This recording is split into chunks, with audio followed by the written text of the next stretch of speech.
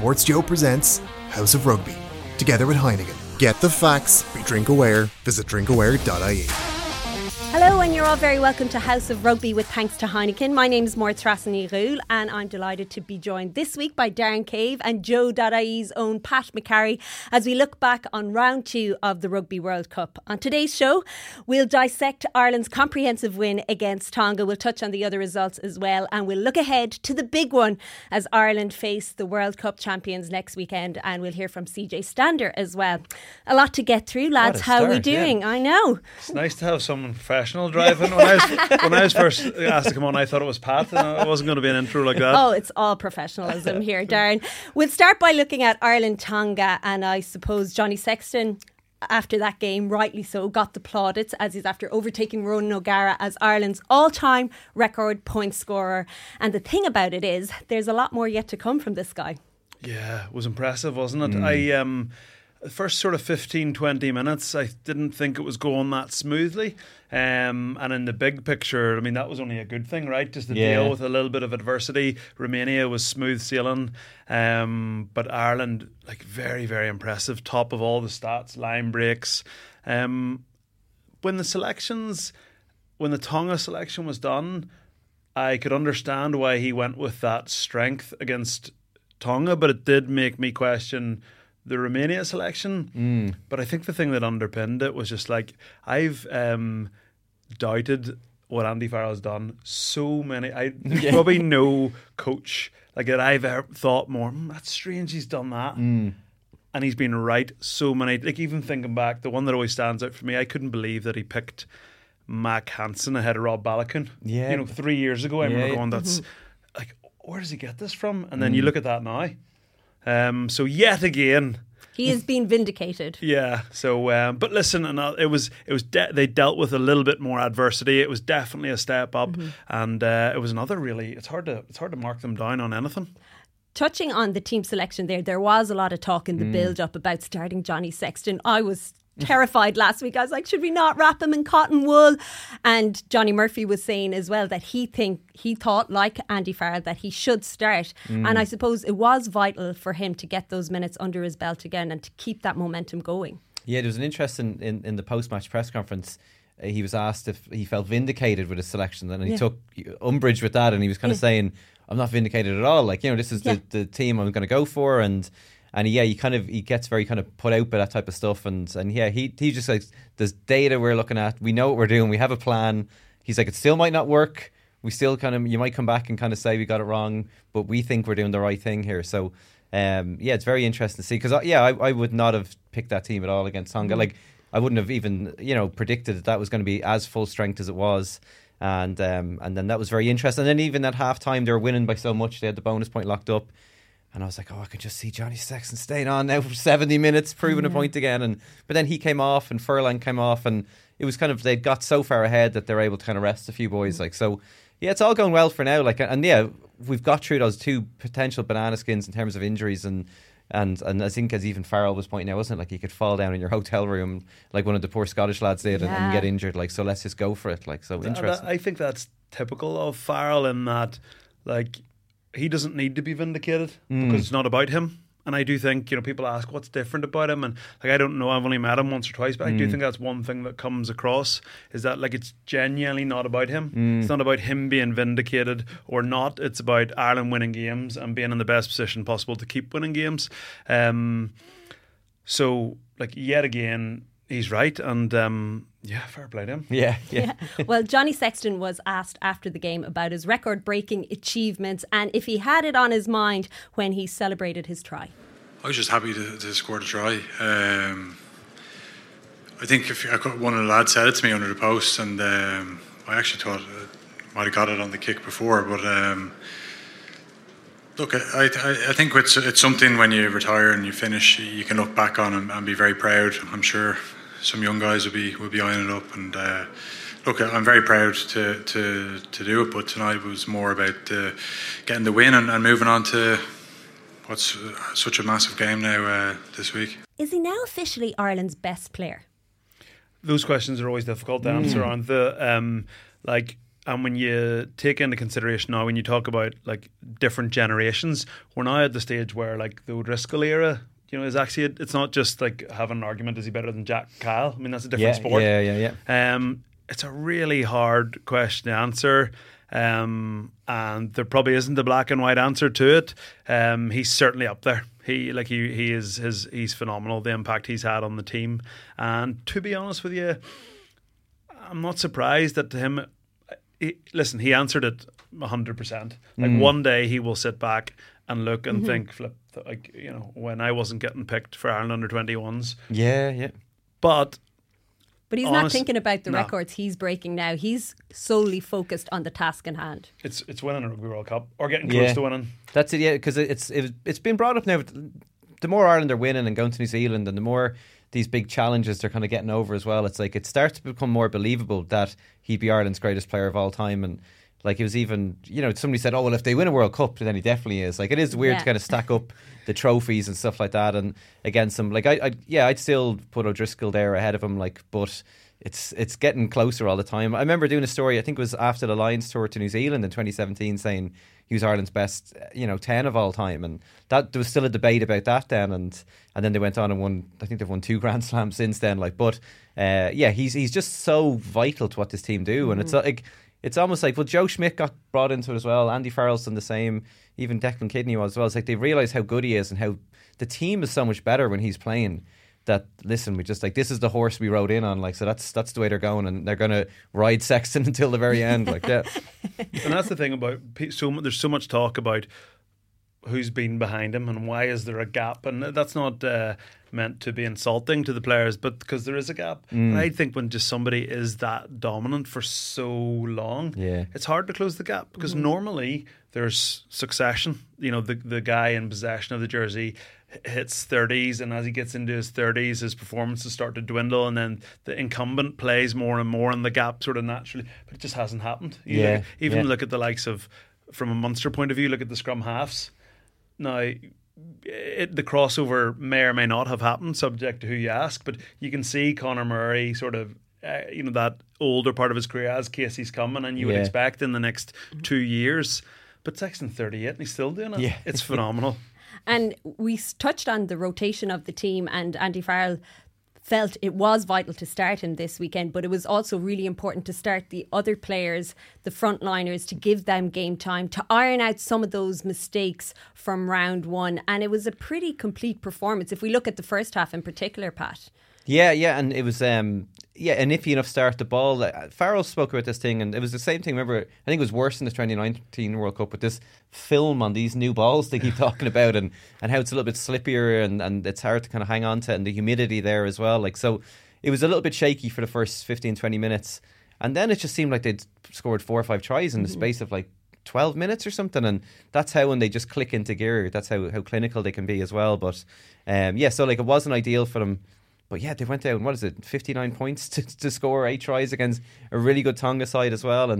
But they'll also be delighted having periods of like where they were under pressure as well, because that didn't happen in the first game. So they'll be delighted with that. But yeah, I think everybody would have walked off, felt that they got a real good workout for that, and they'll feel a little bit more confident now going into the Springboks game than at the weekend. You touched on the slow start, and they had a bit of a slow start against Romania as well. Is that a bit of a concern? I don't think so. I think ultimately, I think it was hard to judge anything in the Romania game except the fact that nobody looked sort of rusty. Everyone looked healthy and fit, and if anything, like, I think you're better off in the big picture because we've seen games start like that and the side wobble. Yeah. And you see what it comes. We've seen Ireland teams do it. But even right now, you see like even the likes of Wales playing Portugal, and I know they got the bonus point in the end, but that's what happens. And like France against Uruguay, the wobble can grow if the team doesn't stick to what they knew and they keep going with the process. And there's probably, I don't have the score sheet right in front of me, but there's probably a time in that game, like sort of 15 minutes in, where you're going, oh, jeepers, like this is going to be tight. This is going to be a carbon copy of that Samoa game. Yeah. But the way we built and kicked on, now listen, Samoa or Tonga, excuse my ignorance, aren't at that level, and they give Ireland too many opportunities, mainly probably through discipline. But it's full points really. You can't really mark Ireland down too much. Yeah, it's 20 points, 20 tries in 2 games, and I know we have to take the opposition into consideration. There are tougher tests to come, and we'll touch on South Africa later. But what has impressed you most over these past 2 weeks, Pat? Yeah, like certain players almost kind of like really standing out, and like guys you'd hoped would come to the fore are kind of doing it again. That's the thing for me. I was even during being at some of the warm-up games, it's the amount of lads that are like putting in 8, 9 out of 10 performances. Like they're not 100% perfect, but like you can rely on around 6 or 7 lads in nearly every game, and it's the same guys stepping up again. Like Bundy Aki was incredible at the weekend. I was actually I'm going to open my notepad for the first time. Darren, you're under pressure here. Your diary. Yeah. I should have made notes later. But yeah, Aki's got 270 metres off 39 carries, 4 tries and assists, 7 line breaks, and he's beaten 13 defenders. And then even at the end of the game, he was kind of saying, I only made 4 tackles. Like so, like.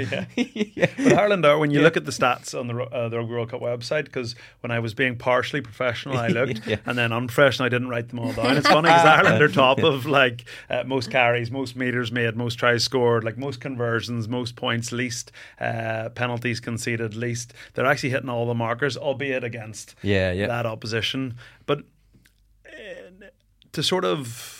It's not actually because of the level of opposition. It's more the kind of total opposite point for me, like cause for concern. There's no real cause for concern. I think that was the most important thing. Like because those games are difficult, and I love having a laugh about it. But I played in a few fixtures like that, and you are damned if you do, and you're damned if you don't, because the opposition's not at that level. Tonga a little different to Romania, but the headline for me, just leaving those 2 games, is there's just no cause for concern. Would you not be concerned about the amount of penalties they gave away? 13. Like their discipline has been impeccable up until now, and I know Paul O'Connell spoke about it after the game. He touched on it, and he wasn't too happy with that aspect of their game. But is it something to worry about? There was one actually at the end. Farrell was speaking again. It was about the period where O'Mahony got himself yellow carded, and he was talking about that. He thought they were a bit too frantic trying to defend their line, and they wanted a bit more discipline there. And like lads are going in, and like it's easy. It's like after 40 minutes, like flat out. Tonga now kind of have their kind of tails up then as well. Like so, yeah, they weren't happy with that. It's like just trust each other, kind of back yourselves, and kind of maybe lads are going in trying to like end an attack on their own and stuff like that. So that's something. Yeah, that I suppose they would concern them. Ireland rarely give away double figures of penalties as well. Like so that's what it was. Like, but yourself, Mary Tressa, when you were kind of watching it, did anything kind of like? Are you kind of now worried going into that Springboks game they might give away some penalties, or especially with Manny Livock, he can just chill the boots. He's going to be missing all the penalties. Well, or else we'll have Andre Pollard in there as well. Could be. So I suppose what I was looking for was an improvement when it came to things that did stand out from Romania, like they touched on it themselves, the line out, which was humming nicely after that performance, and the scrum as well. And these are areas that South Africa are going to zone in on, but it's just the cohesion between the players and the fluidity in their attack. I think, we saw Mac on fire, his bit of magic, and Bundy's tries, those little nuances in their game. And I think having that extra time together to iron out those mistakes was really important, and to get those extra minutes into these frontline players was huge. Yeah, and I think the thing, it's different for us in the media or in the public at the minute in Ireland, because we've just gone rugby insane because we're trying to stay calm. And I do think like the line out wasn't where it's been for 2 or 3 weeks, but it was interesting. Paul O'Connell was asked about it, and he was just straight about it. He was like, this is not a problem. Okay. He wasn't one bit worried. No. It would make you wonder, is he holding stuff back for South Africa? Is it all part of this master plan? It could be, but I don't know. I think they've got enough in it that they should be winning, a lot of their lineouts. But to bring it back to the point about discipline, like I just don't like. Do I think Ireland's discipline is good enough to beat the Springboks? Yes, without doubt. They're the best disciplined team in world rugby, probably, certainly international rugby. So I'm not saying that they weren't sloppy in that little period. I'm saying that does not undo actually probably 8 years of being phenomenally well disciplined. And I won't make any comments about how likely we are to get cards, but I think we are on the more. I don't want to Scottish, so I won't finish that sentence. I think everyone knows what I'm thinking. I'm not going to say it. Well, it was the first card that Ireland have gotten since 14 months ago. Andrew Porto was awarded a card against New Zealand, but that's the first card Peter O'Mahony since then. So I'm sure it'll be an area of focus this week. And one of the things that comes from the Irish camp over and over again from the management team is how adaptable this team is and how they're able to learn on the spot and how they're able to focus and move on to the next job straight away. Yeah, it's all again like led by someone like Sexton as well. Like we were only talking about a little bit earlier, like that kind of computer brain that he has, and you kind of played with him as well, that like he can recall a play that they had like 6 years ago against Claremont or something like that, and he can tell you exactly what happened. And he was even talking after the game about like he knew at Ringrose where to be because they'd run a similar one. And it's like, I don't know how you could kind of have a brain like that, but you've probably experienced kind of what he's like to train and play with. Like. Yeah, and that it's funny because so much you go, why is he so good? Why is he so good? But I actually don't. He just thinks. I think he thinks quicker than people. Yeah, and he sees it a little bit quicker. Yeah. That's what a lot of players say that have played with him. That he sees things before they happen, and he knows where everyone is meant to be. If you ever, not to go too far off tangent, but if you ever read that book Bounce by Matthew Said, the Times journalist, and he was a Commonwealth table tennis player, and the reaction time for a serve in table tennis is, I think it's under half the reaction time in real tennis. So when he retired, he went for a hit around with Boris Becker. Yeah. And he said that he heard the ball hitting the fence behind him before he saw it. And the point is, so in table tennis, he would have reacted in half the speed, but there is so much subconscious information going through the head that enables tennis players to react, and it's off small cues in what they do and that speed of thought. And that's what Johnny does. He goes around the pitch and he knows if they come off a sideline, hit the day. If he sees the winger high there, he knows the fullbacks. It's like kind of like that quarterback style of he has a checklist of data that he just goes through quicker than other players. It's really, I say it's as simple as that, but that's what he does. Like, I'm not saying, like, you know, he can, he's a bit of a try score machine at the minute. He tied second. But I just think that's what he does. He thinks faster than probably most people and nearly anyone in world rugby. And as a result, he's able to execute because he seems to have time on the ball. Because he's processing it so quickly. And one of the most important things for Ireland is that he's come through unscathed from these first two rounds, because that was the worry that he wouldn't be available to us against the Springboks. And looking at the team, we're in a pretty good place when it comes to injuries. I know Finlay Bealham didn't come back. We don't know what his story is, but it's more than likely that he will not play next weekend. So that means that Tom O'Toole comes into the team. How much of a drop-off is that in when it comes to performance-wise, having Tom O'Toole on the bench as opposed to Finlay?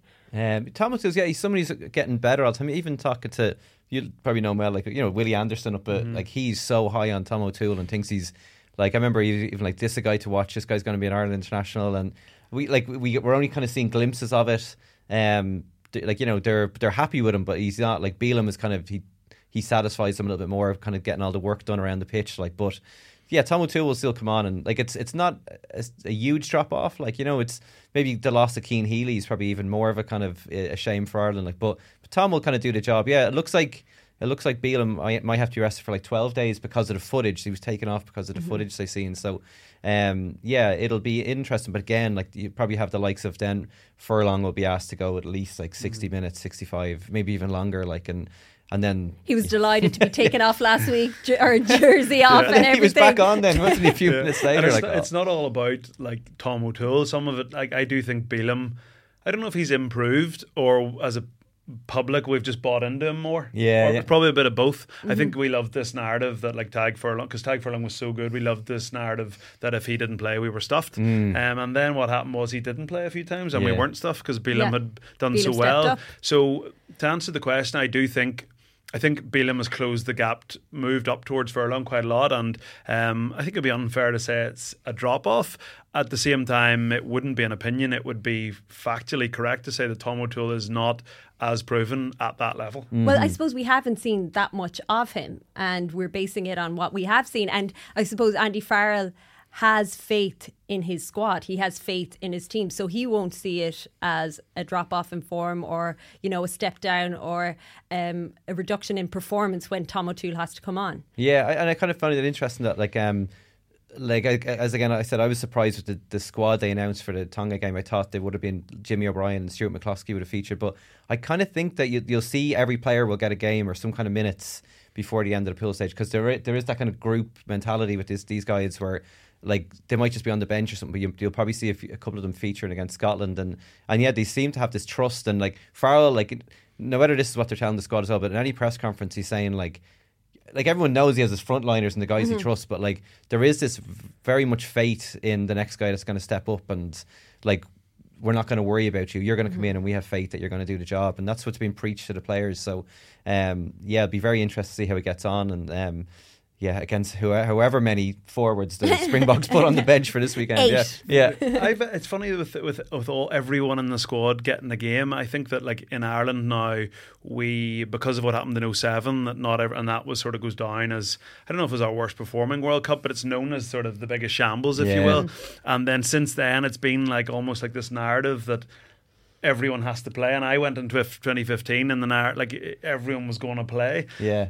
And you'd have thought that of all the coaches, Farrell would be the one that would be most pro. Everyone's going to play because we're a team and we're a group and that's what we do.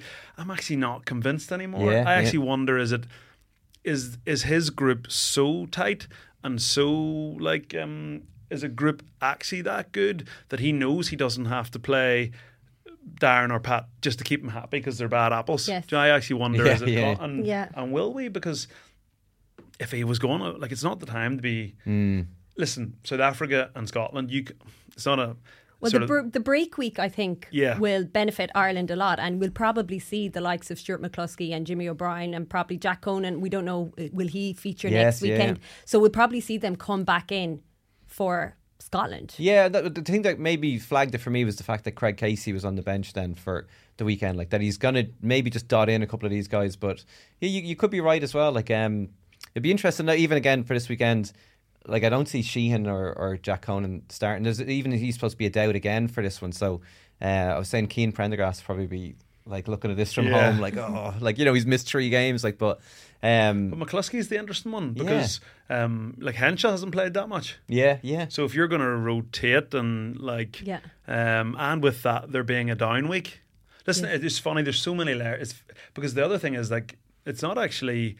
It's not all or nothing this weekend. Of course you want to beat the Springboks, win the group, but ultimately in the big picture you have to, let's assume, and you should never assume, we beat Scotland. You only have to beat one of, you could lose to South Africa and beat France or vice versa. You only have to win one of those games. But it would be a huge statement if we beat the World Cup champions. It is very important for momentum and for morale and for, I suppose, Ireland going forward, that they have that notch on their belt. I kind of find, I wonder whether you, Darren, you would, you went to World Cup, because I sometimes feel that us as journalists and the public, we have all this scar tissue, and we sometimes you'd feel I'm bringing the players down. Oh, what about the quarter final? And I felt that going into 2019, and now Ireland weren't in as good a form, but it doesn't seem to be around the squad that much. They haven't. It's almost they're winning so many games that it's not even a part of their kind of thinking. But maybe they might get wounded if they do lose. So it might seep in again. But that negativity doesn't seem to be around them. But I wonder if you got that a little bit when you used to play, from all of us. I think it was just I don't think the media and the public I think the odd player or the odd coach probably gets a bit peeved at one or two silly things that they probably shouldn't. But as a whole, it's not about it's about what you've done as a group, and in 2015 or in 2019, probably the biggest difference now is they're just not scared of anyone. And they shouldn't be. They shouldn't be, because they've beaten the best. But they know nothing but winning this group. So it's not, and you can put the narrative, we've never got past the quarterfinal, and I don't have the stats in front of me, but you could also look at the other stats, which are more important. How many times in the last 5 have we beaten France? How many times in the last 5 we've beaten South Africa, Australia? And look at all those big teams, and I bet you not one of them has a 50% win ratio against us.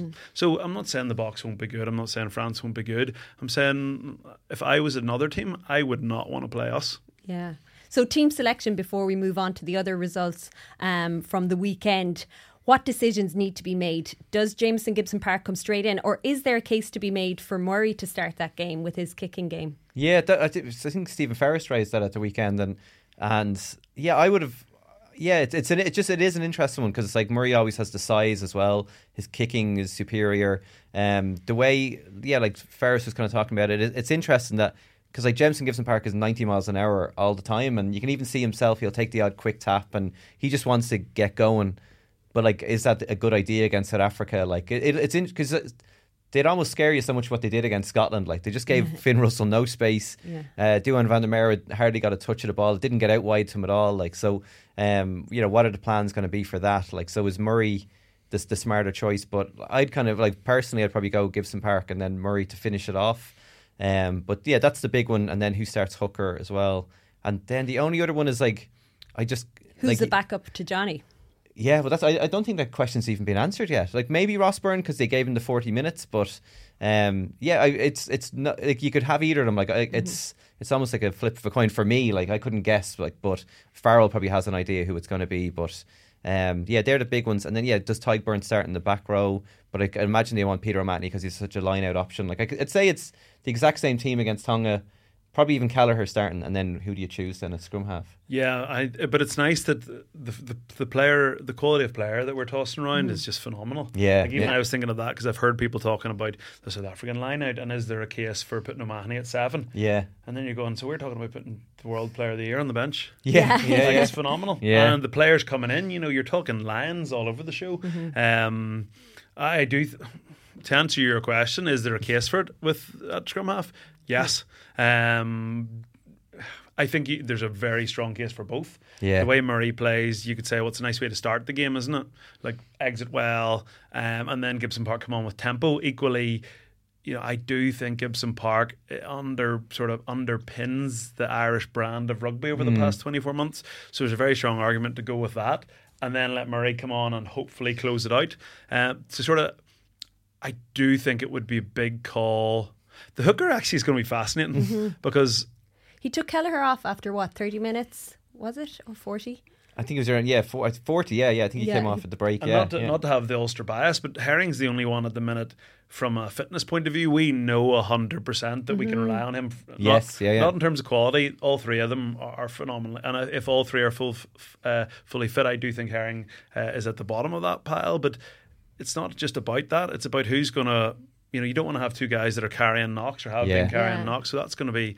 It's in Farrell we trust. Put it that way. It was interesting. They always have to nominate like one of the props to be in, like, or they have to nominate who your extra hooker is going to be. And it was interesting in the team sheet at the weekend. Dave Kilcoyne got that little X. Like, so yeah, like, is he practicing? What did they tell him? Actually, maybe don't even think about it. Like, but he just found out if he listens.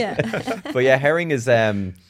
What a great player to have, like, because everyone's always like talking about Sheehan or Kelleher, but I think he is an eye for the try line as well, doesn't he? I think somebody said he's got his 6th international try this weekend. Somebody said he'd got his 5th against Romania, and they're like, it feels like he scored 20 tries for Ireland. The exact same thing. Well, I think there's a feeling in the sort of rugby public that the other two have a higher ceiling, but in terms of reliability for Ireland, and reliability, remember, is fitness. Like, he has been there, and he is rock solid. So it would be actually a big call to not make him one of the other, given, again, I don't have the stats, but when was the last time one of the other two played? You need to get onto those stats. Put something into that book. It's better just to throw it out and then guarantee that nobody's going to look it up. I was about to say, when was the last time like Ronan Kelleher or Dan Sheehan played sort of 70 minutes plus? And if the answer to that doesn't fit my point, then don't use that. Cut. Yeah. Well, we look at now other results from the weekend. We had an unexpectedly exciting weekend. France with a heavily rotated side. They had to work hard to beat Uruguay. That finished 27-12. New Zealand thrashed Namibia, scoring 11 tries, beat them 71-3. Samoa got the better of Chile, 43-10. A really exciting game. Portugal put it up to Wales, and they managed to get the bonus point in the end, 28-8 the result there. Another rough day for Romania. South Africa demolished them 76-0. A historic night for Fiji. They beat Australia for the first time since 1954, so Eddie Jones certainly under pressure now. The final score there was 22-15, and England eventually got the job done against Japan, 34-12. So what stood out for you, Darren?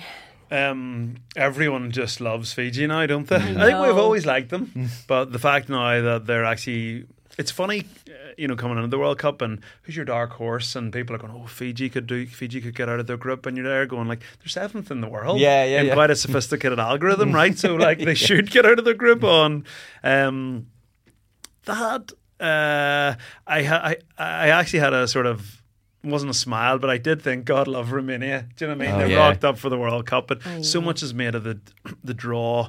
At the top level, it's going to be, and like poor Romania, they're rocking up, going, can we get a scalp? And they've played twice and conceded how many points? Oh my God, yeah, 150 odd, yeah.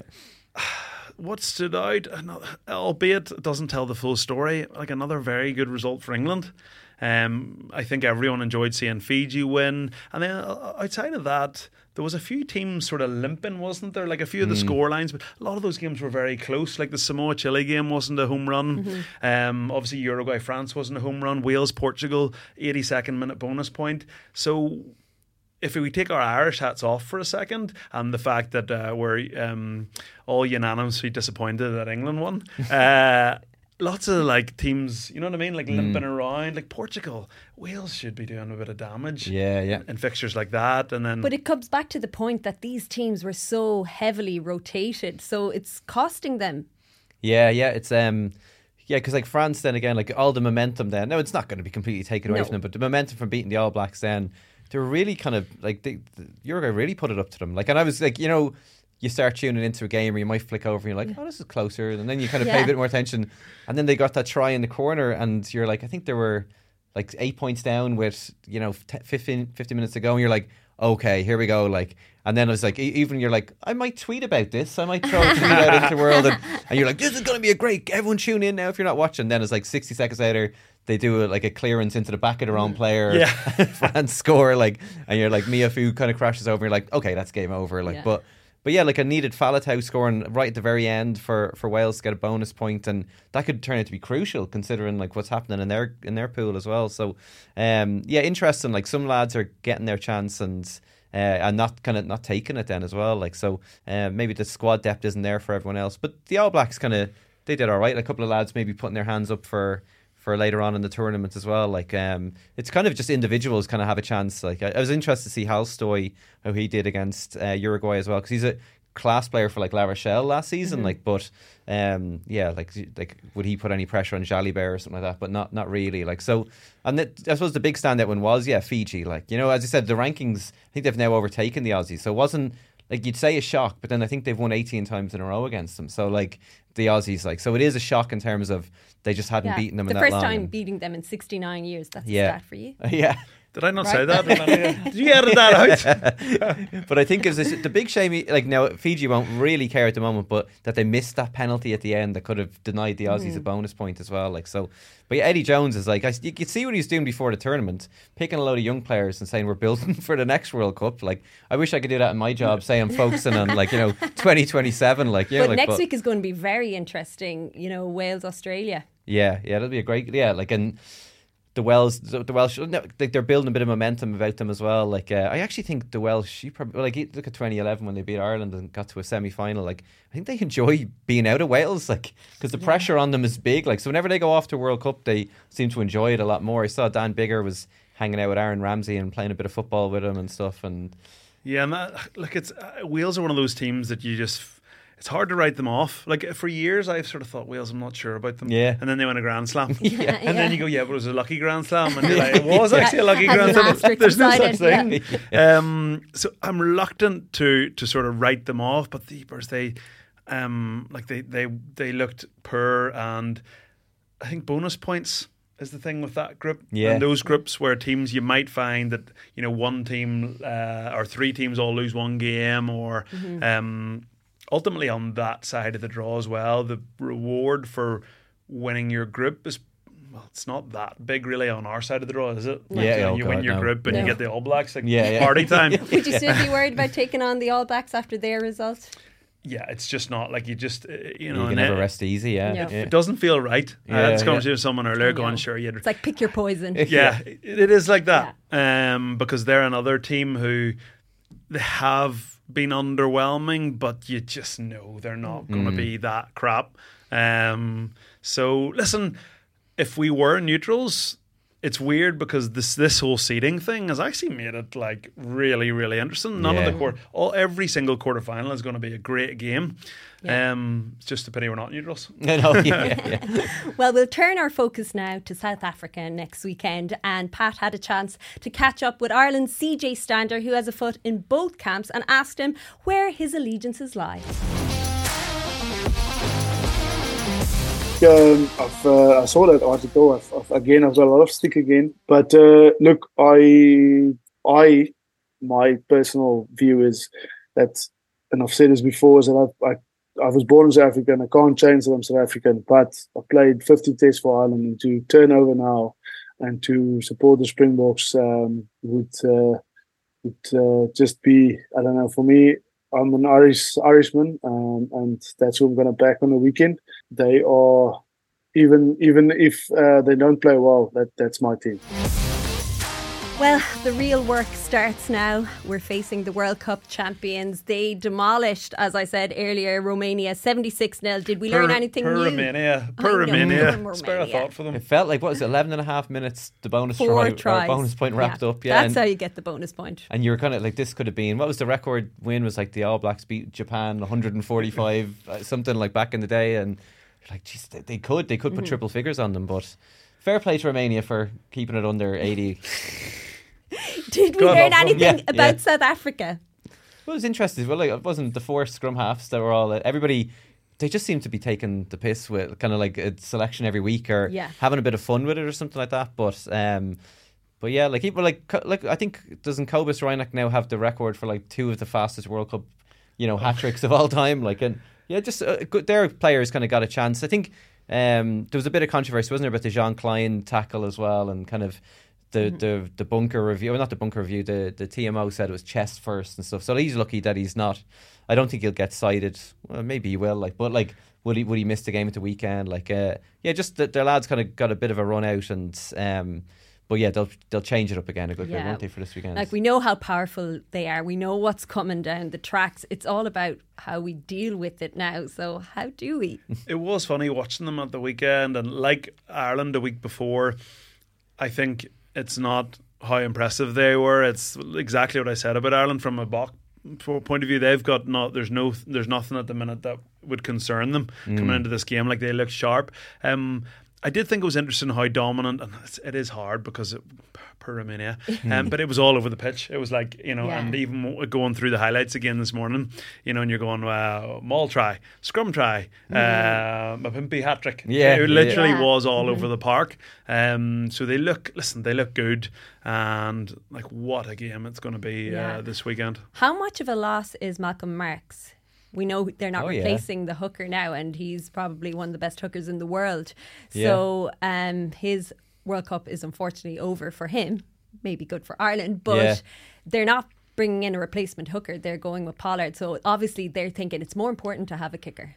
Yeah, it's what a handy thing to have Pollard kind of coming back in, feel like. And there's talk that he might not be fit for Ireland, but you could see him on the bench or something. But yeah, Marks is a class player. Like, he got he made the world team of the year last year, but I think he only started like a third of their games. But he made such an impact coming off the bench in all those games, and he's a great breakdown thred as well. He's just like this absolute unit as well. To have him out is positive for Ireland as well. But it'd be interesting to see who the backup is. Like Dion Forey is kind of like, he does a bit of back row and a bit of hooker if they need him to do it as well. But yeah, he's a loss for them, all right. Yeah, and again, one of the bomb squad as well. So that's taking a little bit off that. The infamous. The Boks love that, don't they? Four scrum halves. Don't swap a hooker for a fly half. Move the number 8 to hooker. They just that's Rassie for you, isn't it? In the big picture, I do think there is a gap between Pollard and the Knicks 10. I love watching Willemse. But not really at 10. It's all right against Romania, but at the very, very top level. I think Manny Lebok is good, but I don't think he's absolute rock solid. Listen, he's a good kicker, but he has a mistake in him, kind of he does. And I do think at the top level, a lot of rugby. So what'll they do? Will they start Lebok?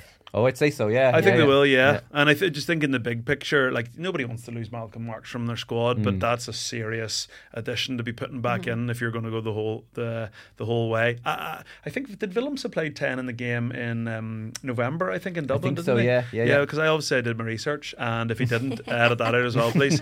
And just for me, like, he is so talented, but maybe it's just a personal opinion. I don't love throwing a talented bloke in the 10. I like, the number 10 being like an out and out quality number 10. So in the big picture, I think it'll definitely weaken them, but at the same time, it could bring them, back up and beyond. So how do Ireland approach this game? What do we need to do to win? Yeah. Come on, Pat, in one word. How do you counteract that line speed? Like they were talking about like Peter Steph Dutoy, like how he would go after. Like he's the guy who's going to, almost like the Van der Fleer of the Springbok team, that he's going to be the one hunting everybody down. How do you they do very similar to what Ireland do, like they absolutely, like, they fly up on the outside, so all of a sudden, like, your passing lanes are kind of blocked off as well. So how do you do that? The temptation is you just really have to change it up a little bit, like play deep every now and then, kick it in behind them every now and then, put up, like, they're going to be putting up kicks in the air. You'll see a lot more kicking, I'd say, than they've done in the last while. Like, everybody's thinking, have Ireland almost like spread it wide a good bit in the first two games to kind of like throw the South Africans off a little bit. It'll be a lot, like, much more close quarters kind of stuff going on as well. But yeah, the kicking game is going to be crucial, because you have to just put it in behind them a few times smartly and win the ball back to stop them kind of pushing up on you so much as well. Like, I definitely think they'll, like, the one thing we can say is, like, they will have a serious plan. Yeah, and they will be like, and again, from being that World Cup in 2015, the plans for these teams will have started in July. They will have a menu of plays that they've been starting to walk through from July, and then they won't have used them. And people talk about the line out, and like these are plays that we won't have seen in the past. I'm not saying like silly stuff up our sleeve. I'm saying they will be very well prepared to play into this South African blitz. I don't think you'll see big, long, deep, loose passes. I think you'll see lots of innovative kicking, off set piece. I think you might see them just dinking it in behind, lots of changes of direction, and then putting the ball through. What gives teams like that energy with that line speed is big, long, loopy passes, and then you get hit between the gain line, and then everyone flies in, then you get a penalty, and the back slapping starts and the tails are up. I believe, I would be surprised if we give them the opportunity to do that. I think we'll frustrate them, kick it behind them, change direction. I think we'll have a good plan. So it doesn't, I'm not saying, I was going to say it doesn't concern me. I think we'll be well prepared for it. Yeah. If you look at how Ireland attack, like, we don't throw long passes, lots short passes. We're good with our depth variation. We don't like stand 20 metres deep and let teams take the space. We stand flat and invite people onto us, but then still play.